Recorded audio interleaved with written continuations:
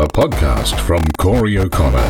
Hi and welcome, this is Corey. For anyone of my generation, you would have heard the saying, the check's in the mail. Firstly, not only are checks a waste of paper, they're time-consuming and cashing. But that's not what we're talking about today. It's the talk that Australian Postal Corporation, Australia Post, or AusPost as many of us may call it, could be facing a major restructure with suggestions that their operations could include less letter deliveries with an increased focus on parcel delivery. For years I've held the view that, like newspapers, the posting of letters is a dying art and an increasingly expensive one at that. Australian taxpayers have propped up the car industry in this country. There's ridiculous amounts of money thrown at fossil fuel, and now Australia Post, with their federally mandated community service obligations, it's costing the public purse hundreds of millions of dollars in the 2021-22 financial year alone. So the proposed new strategies are designed to keep up with modern consumer demand.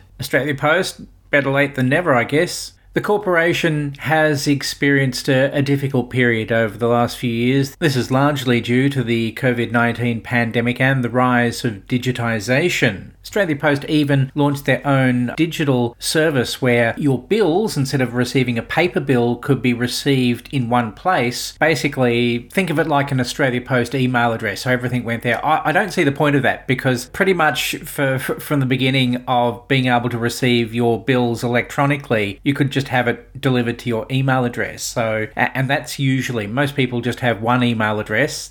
Unfortunately, I'm not one of those, but most people do. And so I'm not sure what the purpose of this, like you receive reminders, it's like, well, you know, if you can't check your own email address regularly to see if you've got a bill or something like that, then there might be a problem. Well, Australia Post posted a loss of nearly $190 million in the last 6 months of 2022 and will report a full loss in the 2022-23 financial year, its first annual loss since 2015. Australia Post's community service obligations, including delivery frequency requirements, have now been described as no longer financially sustainable. The cost of delivering these services was estimated to have reached almost $350 million in the 2021-22 financial year. So under the current regulations, Australia Post must service 98% of all delivery points from Monday to Friday, except on a public holiday, and at least twice a week to 99.7% of all delivery points.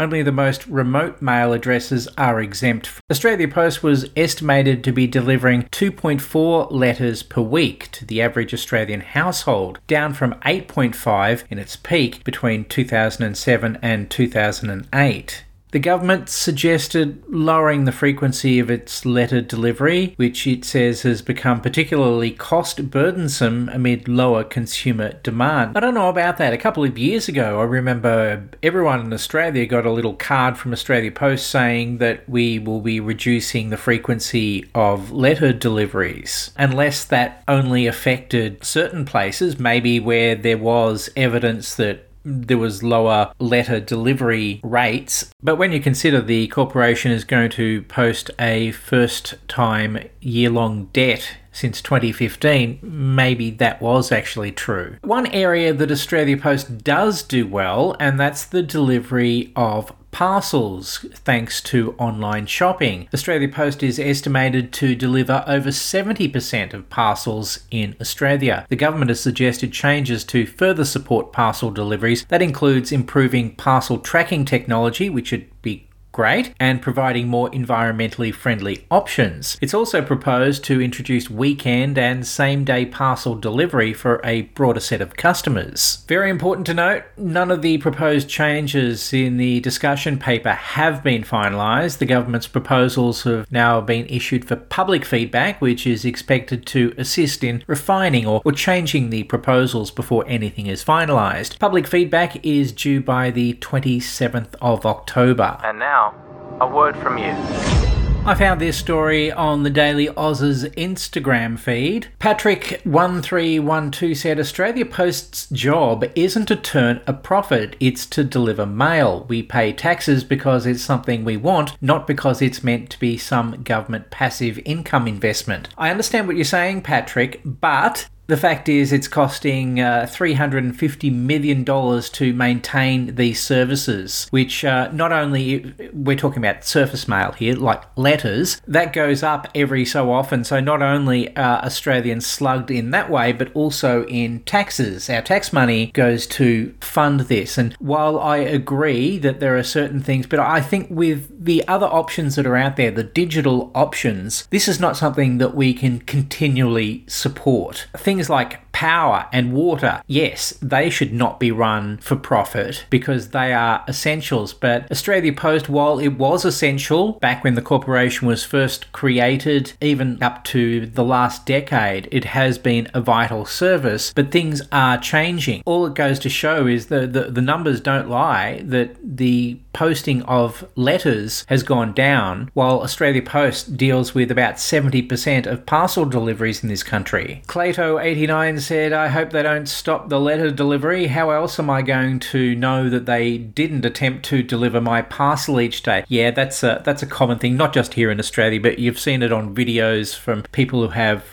like a front door camera to see a postal service employee has not actually tried to deliver a parcel. They have just put a card in the letterbox saying you weren't home. Certes says, what about bills, letters, packages that have a time limit to them? If it's worked so well for this long, why change it? Well, I think the point is it's no longer working that well. And a lot of bills these days, you can get it electronically. I don't know what the options are for people who don't have it. Because as I mentioned at the beginning of this, they're not saying stopping letter deliveries altogether. I don't think we'll ever go back to, writing a letter and sending it. It'll be sent via email, particularly when it takes Australia Post now longer to deliver your letter than it ever did in the past. And it seems that Kristen Burko 1 mirrors what I just said. Oh my god, I thought they'd already implemented this and that's why it was so slow. Jacob.jpg says, yes, cut down on the junk mail and focus on parcels. This is the way. That is true because, as I mentioned earlier, I don't receive many letters. It's mostly pamphlets and stuff like that, some even sent from Australia Post. Trexus Sleeping said, the point of public services isn't to make profit, it's to serve the public, not that complex. No, but the situation is. Danielle thinks the same as I do. They already only deliver every second weekday in my area. It's been a couple of years. There's a long reply from Benjamin Lewis who says this is an essential service for the nation. They don't get to decide. It isn't profitable to do. You need to deliver mail. Think of our rural and remote communities. Again, they're not saying cutting all mail deliveries altogether. That is not what they're saying. But if you're willing, Benjamin, to cough up the cash for the increased costs, and they will only go up, then by all means. Interesting point from Simon Trippett. If we want to address the profitability of AusPost, we need to have a look at the brick and mortar shop fronts. Absolutely abysmal take on retail. What are the figures on people going to drop off or pick up a parcel and leaving with something else? Ultimately, AusPost should be a public asset to rival Officeworks. The services that Australia Post do, I mean, there's a lot of greeting cards and printers and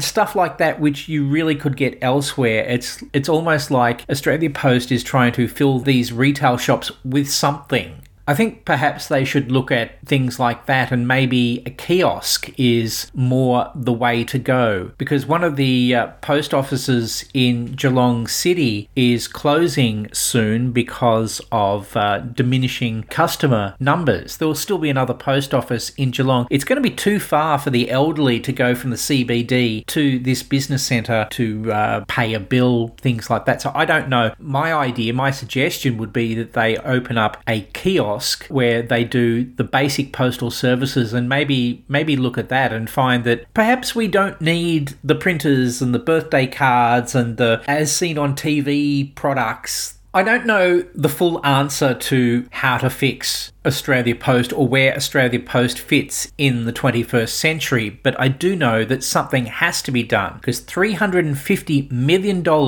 is a lot of money. Subscribe or follow Corey for brand new episodes. If your podcast platform of choice supports it, please rate and review my show. It really helps with the analytics. Also, bookmark my website, CoreyO'Connor.com/pod. Thanks for listening. CoreyO'Connor.com